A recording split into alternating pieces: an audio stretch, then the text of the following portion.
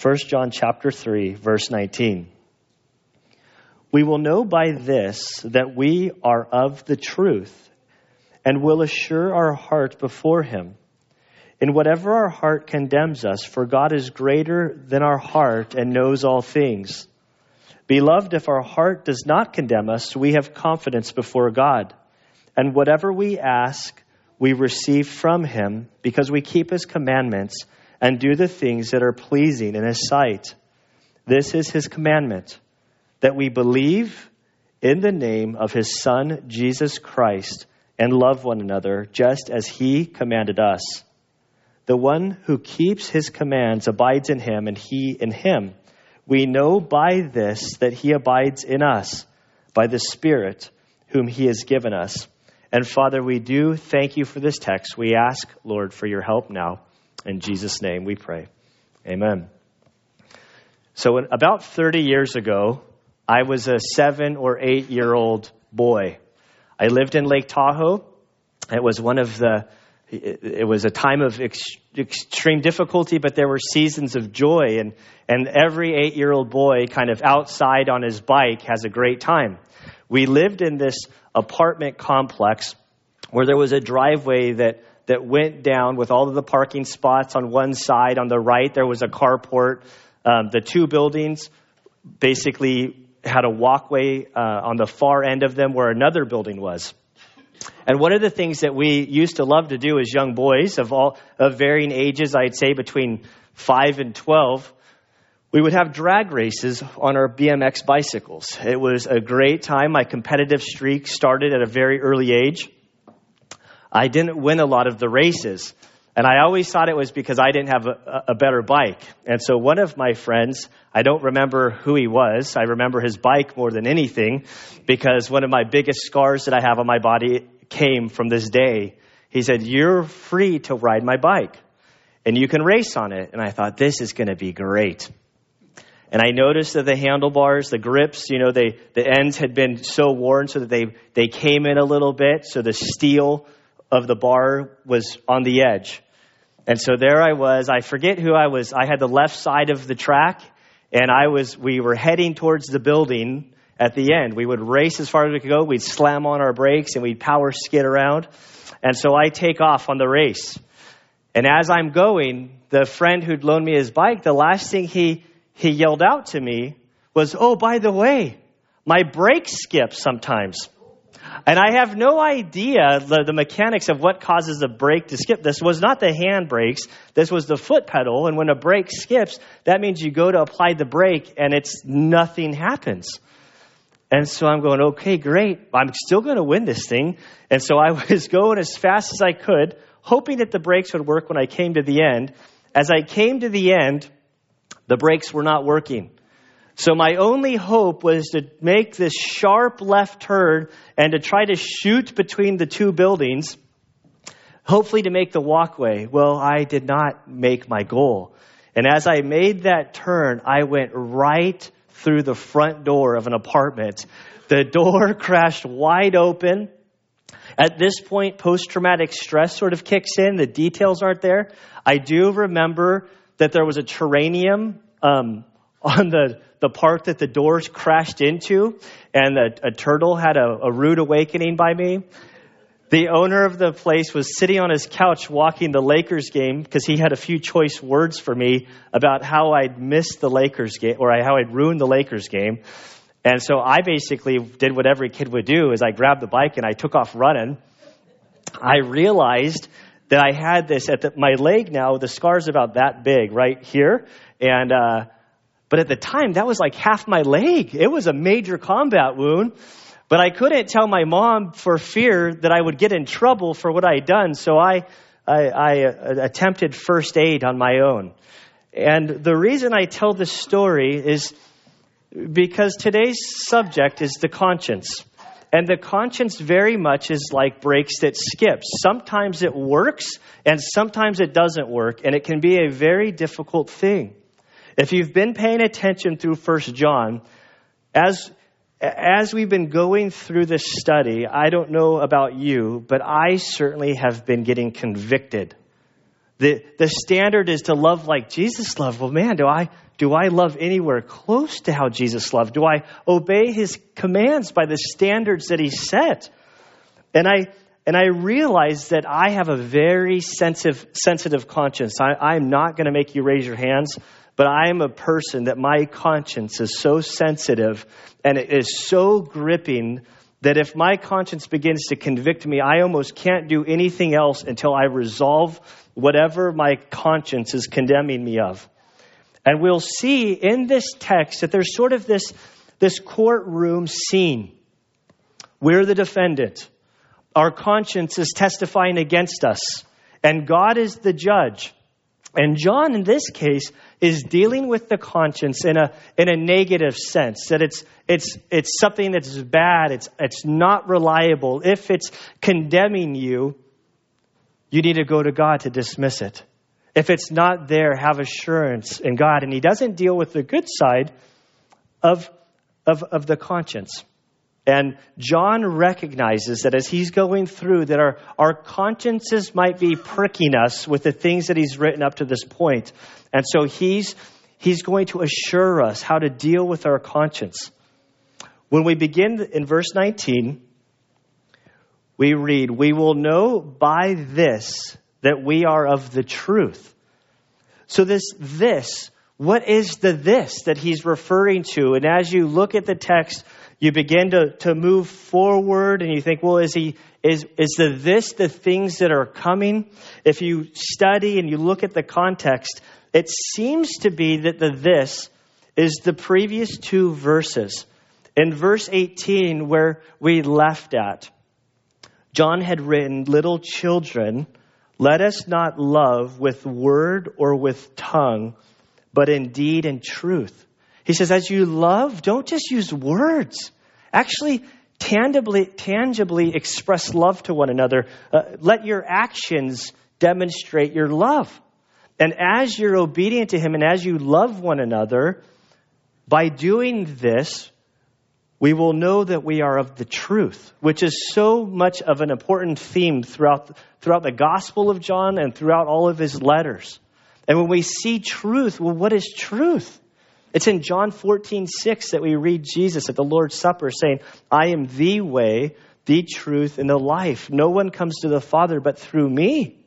And we want to be a part of him. John 15 talks about the branch being grafted in, that we want to abide in him.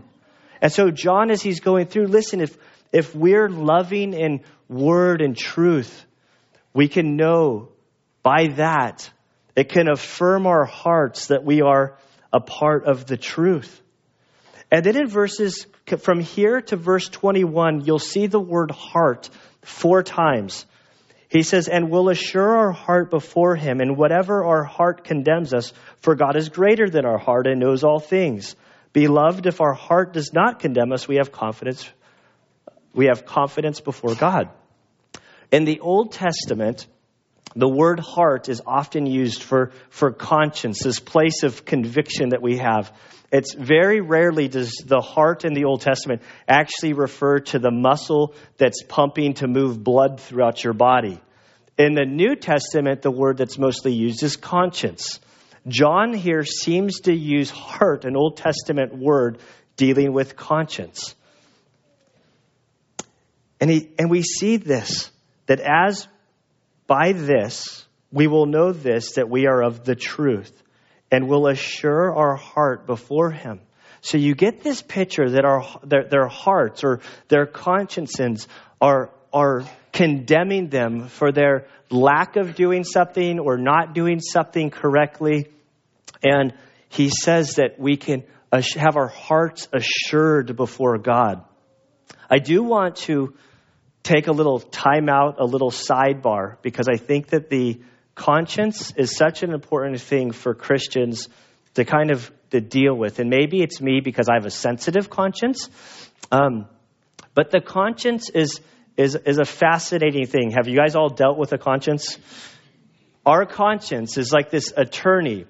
It's either condemning us, and it can be correct or incorrect in its condemnation. It could be accurate or it could be inaccurate. It can also give us assurance. It could be our defending attorney, and it can defend us incorrectly, or it can defend us correctly. And so that makes it super difficult to sort of handle when we're being convicted by our conscience. It could be of God or it could not be of God. We could have peace about something and that could be of God, or it could be just that we haven't trained our consciences according to the scriptures so that we don't feel guilty about stuff that we should feel guilty about. Some areas that deal with the conscience in the New Testament, I want to look at. The first one, if you would turn with me to Romans chapter 2. Paul here, as he's building his case, mentions the conscience.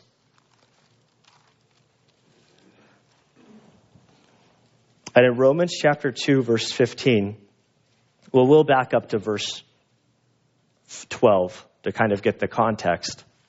So Romans chapter 2, verse 12, Paul writes, "For all who have sinned without the law will also perish without the law.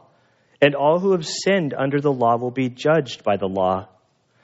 For it is not the hearers of the law who are just before God, but the doers of the law will be justified. For when the Gentiles who do not have the law do instinctively the things of the law, these not having the law are a law unto themselves." Paul's beginning his case that all have sinned and fall short of the glory of God. And as he begins to transition from the Jewish people who had the law, he goes to the Gentiles and say, well, they didn't have the law. But even in their absence of the law, they somehow seem to understand the law from within their hearts.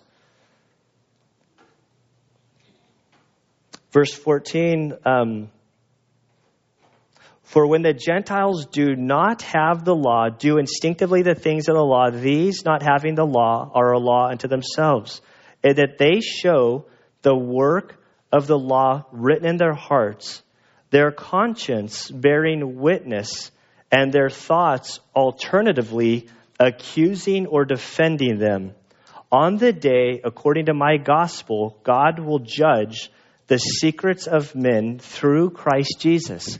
And so as Paul brings up the conscience, he's dealing with the Jewish people and the Gentiles who don't have the law. And in speaking of the Gentiles, he says, even though that they didn't have the law, it was that the law was written on their hearts, and their conscience can either defend them or it can condemn them. And this is sort of how our consciences work. Can we get an amen here? This is most of the time it's condemning us. That's because if you're not being condemned by your conscience, you don't really think about it. And maybe this is me, but when I'm being condemned by my conscience, it's like, I just can't stop thinking about this, mulling over what I'd said or how I handled this. I wish I could only go back to basically remove this burden that my conscience is condemning or accusing me for. As we move over to 1 Corinthians chapter 8, Paul continues dealing with the conscience. In 1 Corinthians 8, verses 7 through 13, it's sort of a long stretch here. But Paul's going to show that the conscience is not always necessarily reliable, that our consciences can be defiled so that they're no longer accurate in their accusation towards us. In verse 7, he says, "However, not all men have this knowledge, but some, being accustomed to the idol until now, eat food as if it were sacrificed to an idol. And their conscience, being weak, is defiled." There was food. The Gentiles, it was just it was food, it was sacrificed, or not really a big deal. To some, this meat that was offered to an idol, even though there's no such things as idols, they say, hey man, you're getting meat at a discount, just eat it. But he's saying that some, their consciences are so bothered that they didn't want to eat this meat if it had been offered to this idol, that they didn't want to touch it. Their conscience would bug them, even though there wasn't necessarily biblical grounds or foundations for why they were bothered. But food will not commend us to God. We are neither the worse if we do not eat, or the better if we do eat. But take care that this liberty of yours does not somehow become a stumbling block to the weak. For if someone sees you who have knowledge, dining in an idol's temple, will not his conscience, if he is weak, be strengthened to eat things sacrificed to idols? For though your knowledge, he who is weak is ruined, the brother for whose sake Christ died. And so by sinning against the brethren and wounding their conscience when it is weak, you sin against Christ. Therefore, if food causes my brother to stumble, I will never eat meat again, so that I will not cause my brother to stumble. And so as we see this defiling of the conscience, this conscience that can be skewed from God's truth, all through the scriptures when dealing with the conscience and handling somebody's conscience, even if it's not accurate, is to handle that very sensitively. That a person, if I'm really convicted about something, whatever it is, but the Bible doesn't necessarily validate or confirm this conviction of mine, the Bible says be very sensitive to this guy's conscience, because you don't want to go against somebody's conscience, because ultimately it can prove problematic. That you want a person to learn to listen to their conscience. And so if they're having a difficult time, be sensitive to them. Help them to kind of navigate the ground. Maybe show them from Scripture, go through things with them so that their conscience can be sort of trained to align with Scripture. The reason that we don't want to go against our conscience, Paul explains in 1 Timothy chapter 4. If you turn over to 1 Timothy chapter 4, continue working towards the back. If you hit Thessalonians, keep going, one more book. 1 Timothy chapter 4. And so we see in Corinthians that Paul, the person who has this conscience that's really sensitive, he says, you know what, if it bothers somebody about eating meat, either way, I would rather just not eat meat so that their conscience isn't troubled by it. And I think that in 1 Timothy chapter 4 is the reason that he's so sensitive. If we start in verse 1, it says, "But the Spirit explicitly says that in latter times some will fall away from the faith, paying attention to deceitful spirits and doctrines of demons by means of the hypocrisy of liars." Seared, that's the word. Highlight it, circle it. Seared in their own conscience as with a branding iron. Now, I don't know what you think about when you hear the word seared, but what I think of is steak. You get the grill nice and hot, and then you basically throw the slab of meat there, and you hear the psst, and the smoke goes up. But what it's doing, it's almost like cauterization is another form of searing. When I was a kid, I used to get bloody noses all the time. And I went to the doctor, and after the doctor started looking at me, he said, well, we're going to have to cauterize your nose. And then as a 12-year-old kid, that did not sound, it was far less traumatic than I had in my mind of what he was going to do. But they basically took the spot that the blood was, and they put a little bit of some sort of acid or something to basically to sear it so that it wouldn't blear, that it would kill the nerve endings and it would stop blood from coming out. And Paul says that there are people in their consciences have been seared. And that's a bad thing. That's why that Paul's so sensitive in handling the conscience, because the last thing he wants us to do is to sear it so that we're no longer affected by it. Your conscience says, don't cross that line. Even if that line's wrong, but you go across it, you eventually deaden the nerve endings of your conscience. So crossing that line, that's no big deal. Then you get another line. Well, that's no big deal. And you cross over that line. And then before you know it, you're totally dead to when your conscience is correct. And so the idea is that we want to kind of be cautious with our consciences. We want to then take our consciences and submit them to the things of God so that God can help align them with His Word. And this is the last thing we look at if we turn over to Hebrews. In Hebrews chapter 10.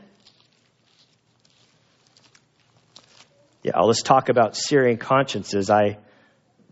We had a little emergency in our house last night. a crayon went through the dryer with a bunch of clothes in it, which is never good.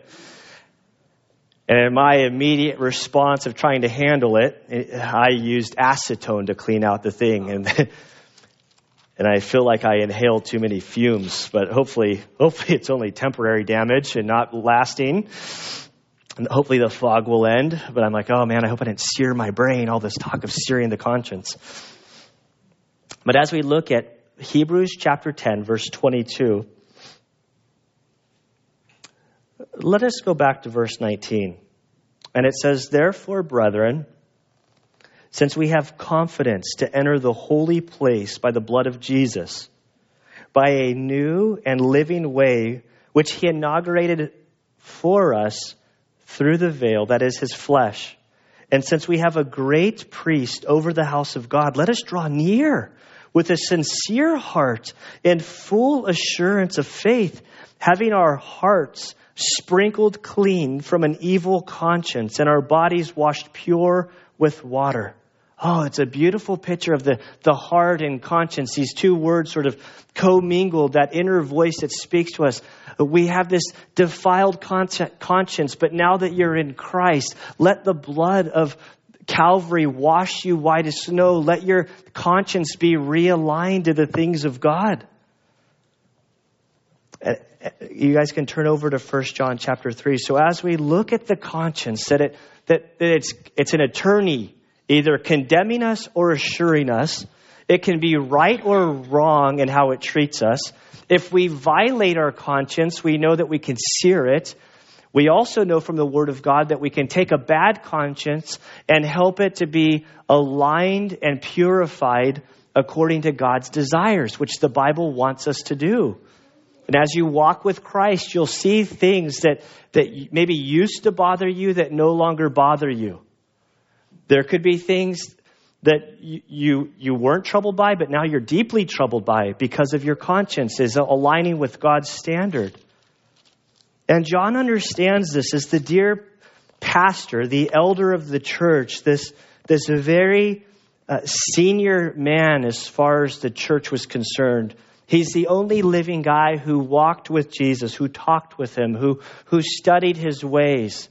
Jesus had been ascended into heaven for some 60 years, and now John remains as this last link to the eyewitness account of who Jesus is. And he's been sharing with us the things that Jesus shared with him, the things that changed his life and how he viewed. And he's so black and white with presenting to us the things of God. And as he says in verse 18, little children, let us not love with word or with tongue, but in deed and truth. This is like the last wave of the shore that as I've been reading, it's just like, man, Lord, am I really walking with you? Am I loving like you want me to love? And I'm becoming deeply troubled. There's times I read the scriptures and I start thinking, am I even a Christian? Like I got so much stuff in me and I have such a long way to go. Maybe I'm not even in him. And I think that John hears our voices and he hears this condemnation that we might be feeling of our hearts. And in this passage, I don't see him dealing with the positive side of the conscience. He's only dealing with the conscience in a negative sense. He says, we will know by this that we are of the truth and will assure our heart before him. And whatever our heart condemns us, for God is greater than our heart and knows all things. And he says, listen, as we're going through this ride of our hearts condemning us, as we're feeling guilty for our inadequacies, don't let your heart condemn you because our hope is in God. And as I read this, commentators sort of take two tracks in disagreement with one another.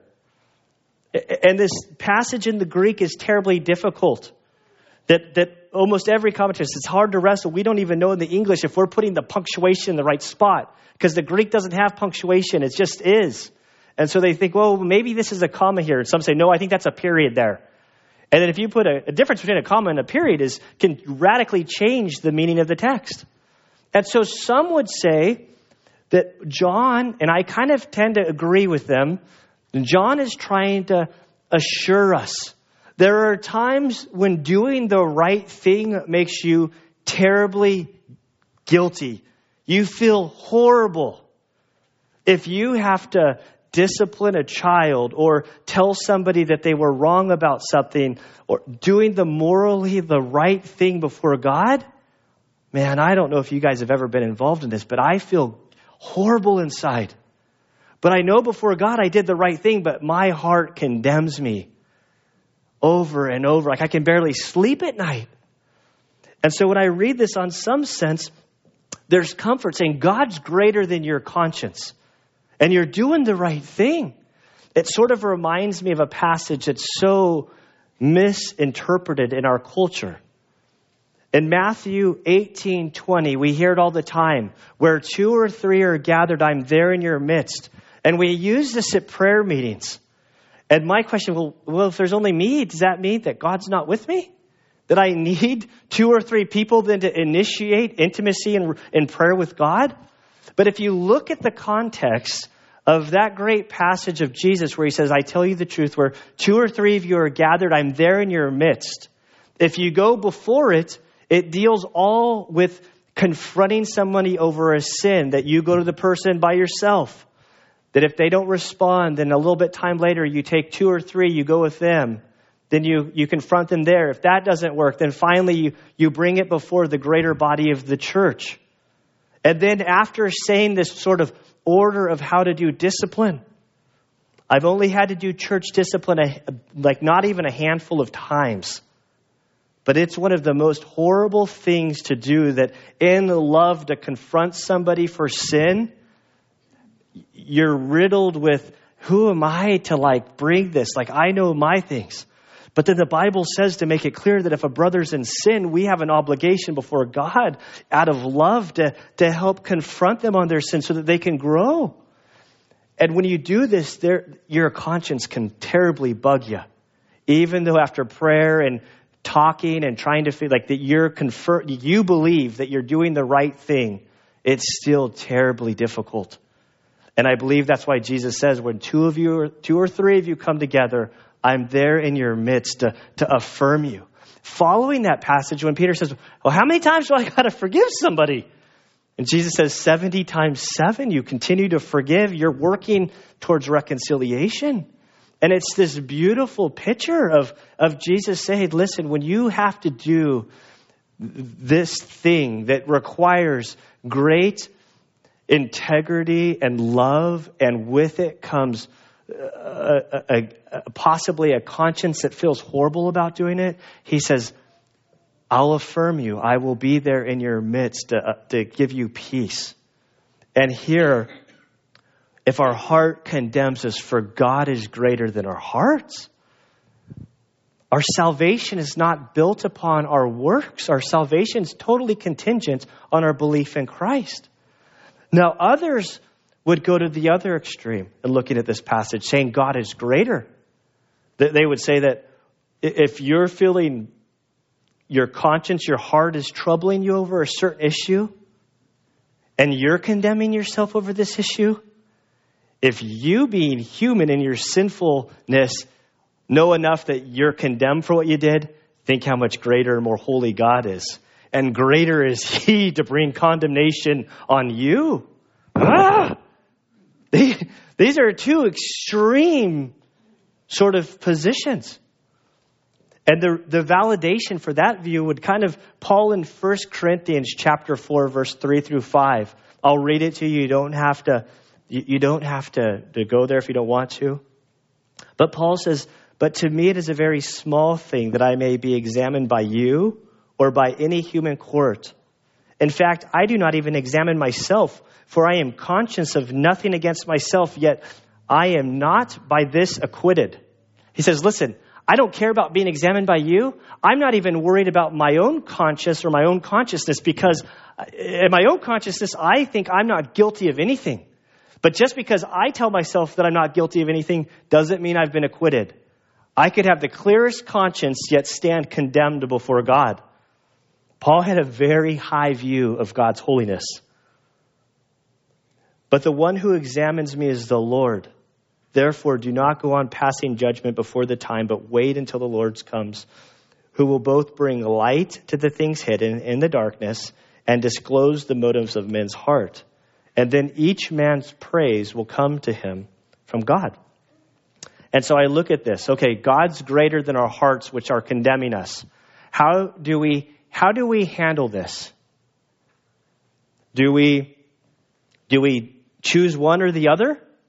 Is one right, one wrong? When I come to these situations, I go, is it possible that both could be right? And in this case, I do think that both can be right because our consciences are as reliable as my brakes that skip on that bike back in 1983 or 82. Your conscience could be right.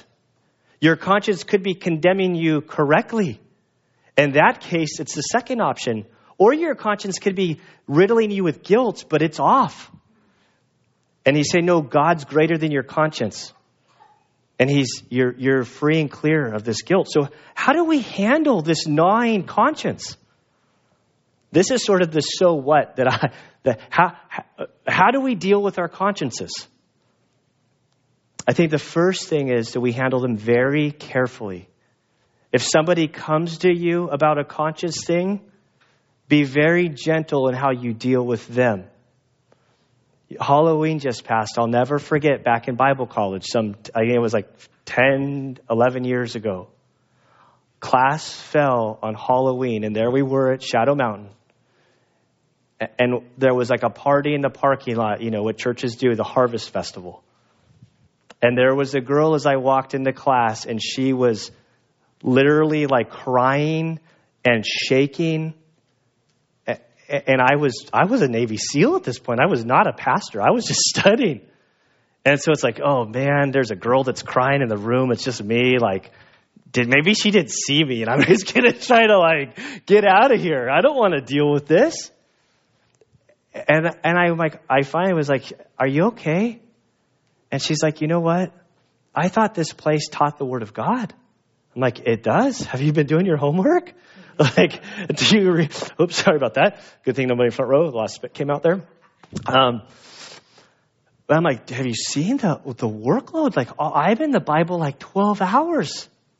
And I'm like, why are you saying this? And she's like, walking here, they're having this big Halloween party.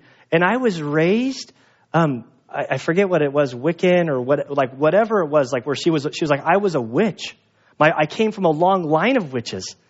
And at this point, I'm looking at her like, are you crazy? I've never met a witch.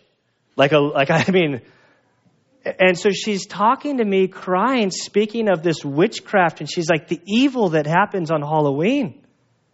And I'm like, but that's not what's happening there. And thankfully, another guy walked in that had more pastorally experience. And he was able listen, they're teaching the Word of God here. And he was very sensitive. If they'd known what you were going through, you're in a very minority of sensitivity with the conscience. Had the school known, they probably wouldn't be doing that out there.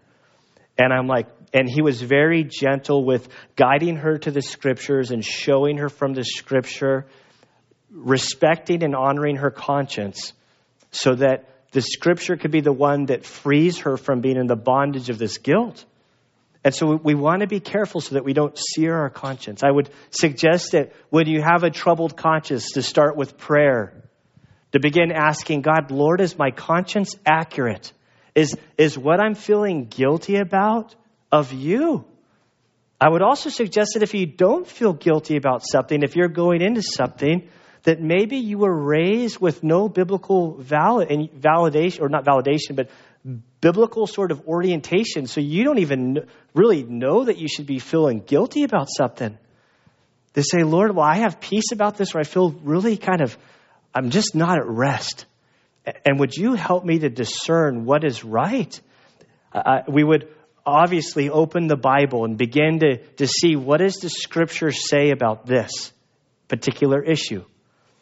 I would advise you to have godly counsel that you can go to. People that have been walking with the Lord longer than you. That's why fellowship in a local body is so important, that we maintain relationships with those who have been walking down this road a little bit longer than you, that we develop relationships with people that have been walking with the Lord a little bit less. And you can go to them and say, I'm really feeling guilty. Did I handle this correctly? What do you think? And hopefully they'll open the Bible and show you either where you're guilty or you're wrong. By going to godly counsel, it can, number one, it can clear your conscience. You can say, you know what? The Bible says that I have freedom in Christ to do this. And I'm in total bondage because I feel guilty, but the Bible hasn't condemned me for whatever this action is. Or the second thing is by talking with the person, they could say, you know what? The Bible says this. And from this, I could see how you could feel guilty because that seems to go against God's standard. So then in that case, you would be led to confession and repentance, and then you would restore your relationship with God.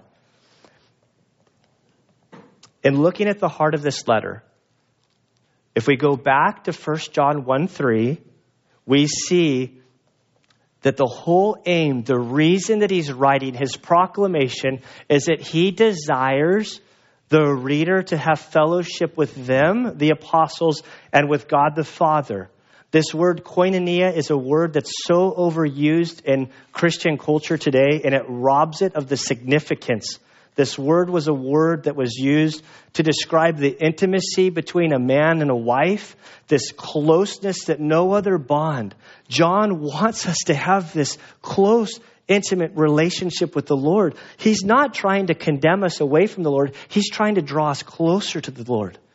And as you're feeling maybe convicted because you know that the way you're treating people isn't necessarily loving, that maybe you haven't embraced Christ as you should have, and maybe you aren't being obedient to his instructions, that conviction would lead you to make a change of like, what, Lord?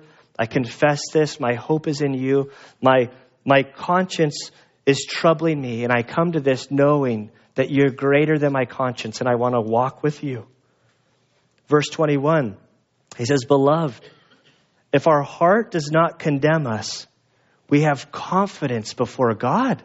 And so he's only using conscience as the negative. If your conscience isn't bothering you, that's awesome. You have confidence. This word that he used in 1 John 2:28, that when he appears, we don't want to shrink away in shame, but have confidence at his appearing. One of the funniest things that happened to me early in my Navy career, I was an E2, a seaman something. What's an E2? I know you know. A seaman apprentice. I looked at my military guys. But it's like you're so far on the bottom of the food chain that you're nothing. I was getting ready to go to BUD/S, SEAL training. I spent 8 months on the East Coast. And all our job was to work out in the morning and to clean in the afternoon. That was my job requirement. I'd finished working out. It was a little bit before lunch, so I was taking a nap down in the gym. And over the speaker, I hear the commanding officer saying, Seaman Apprentice Hansen to my office now. I was like, Like I wasn't doing anything. Is he mad because I'm napping in the gym or something? And so I walk up there, standing at attention before this captain who's a Navy SEAL who was like, to me, it was like, oh, this guy's like, you don't want to know the captain when you're an E2. And he looks at me and he says, can you explain to me why Admiral Tony Less called me asking for Seaman Apprentice Hansen to call him back at his convenience? And I was like, oh, well, that's my dad's buddy from the Naval Academy. I think he's retiring. And he's like, why don't you just call him right now? I'm like, yes, sir. And so I call and I get to one of the, you don't really get through to the admiral. You get through to one of his aides. And so his aides are like the same rank as this commanding officer I'm talking to. They said, yes, Admiral Less wants to invite you to his retirement ceremony. The festivities will begin at his house, and then we'll go on to the ceremony. And I'm like, okay, should I come in uniform? And they're like, no, that would probably be a bad idea. Why don't you just get a tie and some Dockers and come like that? And he's like, and you can bring a guest. So I brought another E2 buddy, like another guy. We went down to this Kmart or whatever and bought our tie and our shirt, tried to figure out how to tie him. This is before the internet. And we're like walking in as the Admiral's guests. And there were like captains saluting us. And we're like, kind of just acting like we weren't in there, just kind of giggling to ourselves. If they only knew. But we were like we're Admiral Less's personal entourage. Thank you very much. Thank you very much. We went through the whole ceremony with this total confidence. And the confidence had nothing to do with my own achievement. It had to do with this relationship with my dad. And this is my dad's old buddy. And my dad can't make the retirement ceremony. So I'm there kind of with my dad's sort of name. And it was the funniest thing. And this is what he speaks of all through this, that we would have confidence before him. Verse 21. If your heart doesn't condemn you, we have confidence before God. That we can stand before him. It's not our own merit. It's totally because of who we know. That we know Christ. We've accepted his gift. We've been credited with his righteousness. And then he goes on to say, and whatever we ask, we receive from him because we keep his commandments and do the things that are pleasing in his sight. I'm going to address this more in full, or more completely, I think is the proper way to say it, in 1 John 5:14 and 15. This is not saying that God is that we are God's and he's our bellman, and whatever we ask, he'll deliver. When I stood at the Admiral's house, very uncomfortable, but I had confidence. I was with my friend, and the Admiral, how you doing, sir? How you doing? Oh, just call me Tony. Oh, just call you Tony. Okay, Tony. How you doing, sir? He's like, well, how you doing? I hear you're getting ready to go to SEAL training. I'm like, yes, sir. Yes, sir. So what do you do? I'm like, well, I pretty much work out and I scrub toilets in the afternoon. That's my job. This is the guy who ran the Blue Angels for years. And I'm like, yeah. It's been pretty exciting scrubbing toilets and doing push-ups, And he's like, well, anything I can do for you, I'm willing to help you. I could have asked for anything. But there's a deep reverence for who this guy is and who I am. And so, although I could have asked for anything, because of this deep reverence and understanding his will, my requests were only in line with the things that he desired. And this isn't some prosperity gospel where name it and claim it. We stand before the creator and sustainer of the universe. When you stand in that situation, you begin to realize how much he's actually done for you, how much you have to be thankful for. But I'll save that for later. And then as we come down to verse 23, verses 23 and 24, I think embody the purpose and point of all of the Apostle John's writings. He says, this is the commandment, that we believe in the name of his Son, Jesus Christ. Jesus' name, Christ the Messiah. John chapter 20, verse 31. The whole reason he wrote the Gospel of John, that you might come into a saving relationship with Christ by believing upon him. This is the cornerstone. This is the linchpin of everything. You do not move on until you get this mastered. You just don't move on. So often we try to move on without getting this down. There are so many people, I believe, who claim that they're believers of Christ, but they haven't come to know him, that they haven't believed upon him for salvation. And then they move on and they're trying to do all of the externals and they build a religion of works. So this is where, if you haven't come to believe in Christ as Savior, this is what he's commanded us, that we would believe upon him.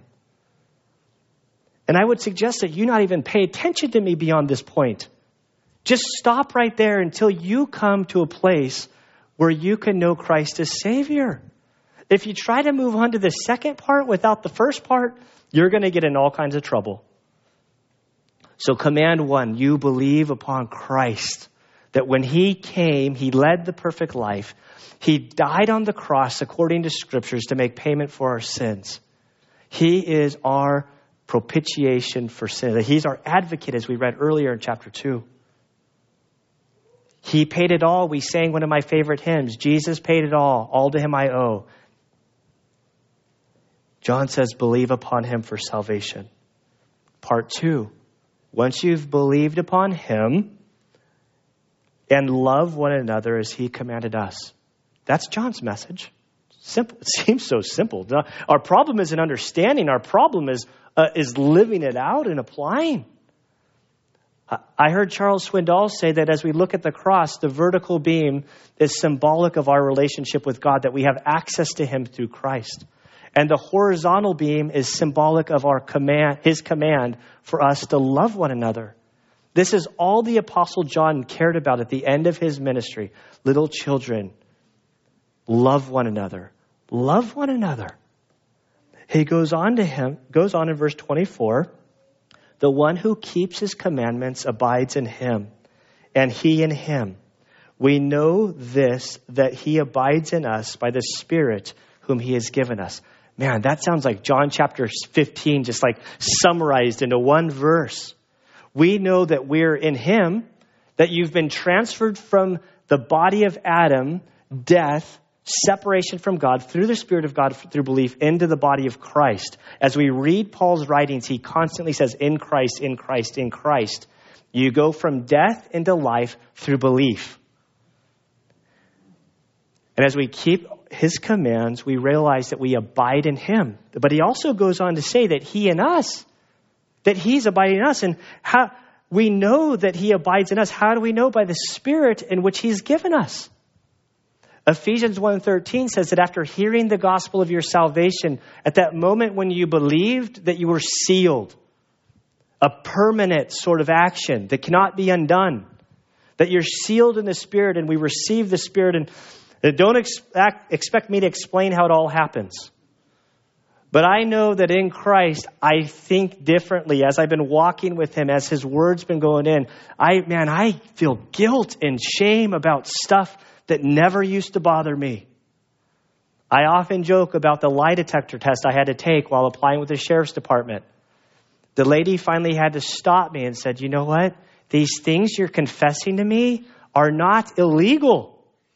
And I'm like, yes, they are, according to God's law. And I feel horrible about it. And she's like, yeah, but that's not what we're looking about it. So because I failed initially. And she's like, what's bothering you? I'm like, man, I was so bad. She's like, none of these things are illegal. I'm like, you're reading the wrong law book. They are. And I stand condemned. And there's assurance in that I know that the Spirit is walking with me and that he's convicting me in areas. And as I raced that bike down that morning, hoping that the brakes would stop, I realized that sometimes our brakes with our conscience don't work. Sometimes they work. Our consciences can be a very dangerous thing. And I think that this section of John is trying to assure us against a broken conscience. One that is trying to condemn you where you don't stand condemned. Our assurance before God is not based on our actions. It's not based on our actions. We stand complete before him, justified because of what Christ did on our behalf. And then as we believe upon him, we can receive affirmation of this inward action, this receiving the Spirit, that we've been changed, that we've been transformed, that there's new life in Christ as our actions begin to change. I joke with you guys about that I love you guys more than many of my flesh and blood family members. And I say it as a joke, but it really is a sad thing. That I have family members that aren't in Christ, and that there's this sever because we're on two totally different tracks. And there's a love that I can't explain that I have for fellow believers. That before I was a Christian, I wouldn't want to hang out with half of you guys. Unless you weren't walking with Christ, and maybe we would be hanging out. But now there's this deep sense of love And that's fruit that's coming out of this tree of this new life. And as we grow in our understanding, as we read the Bible, we come to understand what God wants from us through his word. We obey him. Guys, I don't want to just play church. Like as I raise my kids, as I walk my life, this isn't a game. This isn't just come to church on Sundays and do your hour to kind of alleviate your conscience for a little bit. This is the creator and sustainer of the universe came to earth as a man. He lived a perfect life. And when he went to the cross, he died for me. He paid everything for me. He is my Lord. And I'm not just playing games with him. I'm surrendering my whole life to him. I want to know what he expects of me. I want to obey him. But I'm humbled by his love for me, knowing that when I fall short, and I do it all the time, that if I walk with him and I'm transformed by his love for me. Why don't we pray? Father, we pray that you would help each of us, Lord. So many of us have been taught incorrectly about you, Lord.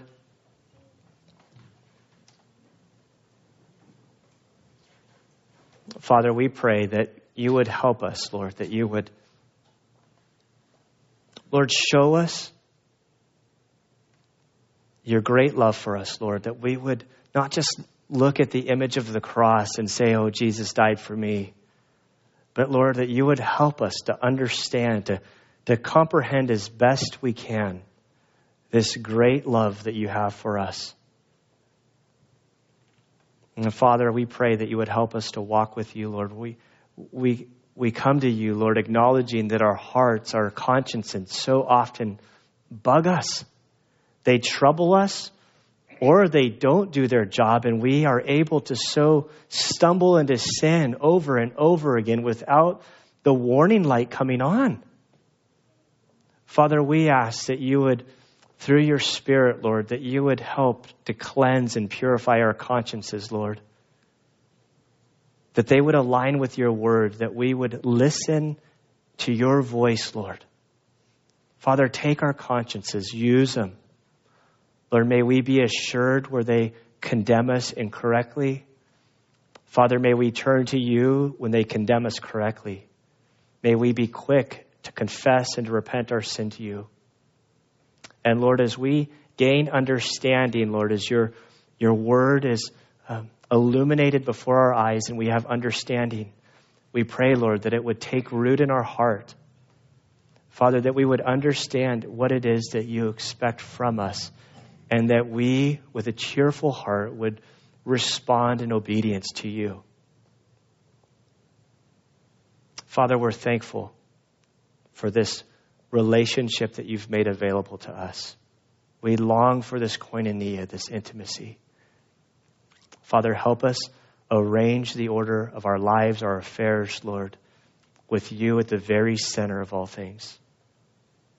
We love you, and we ask this in Christ's good name. Amen.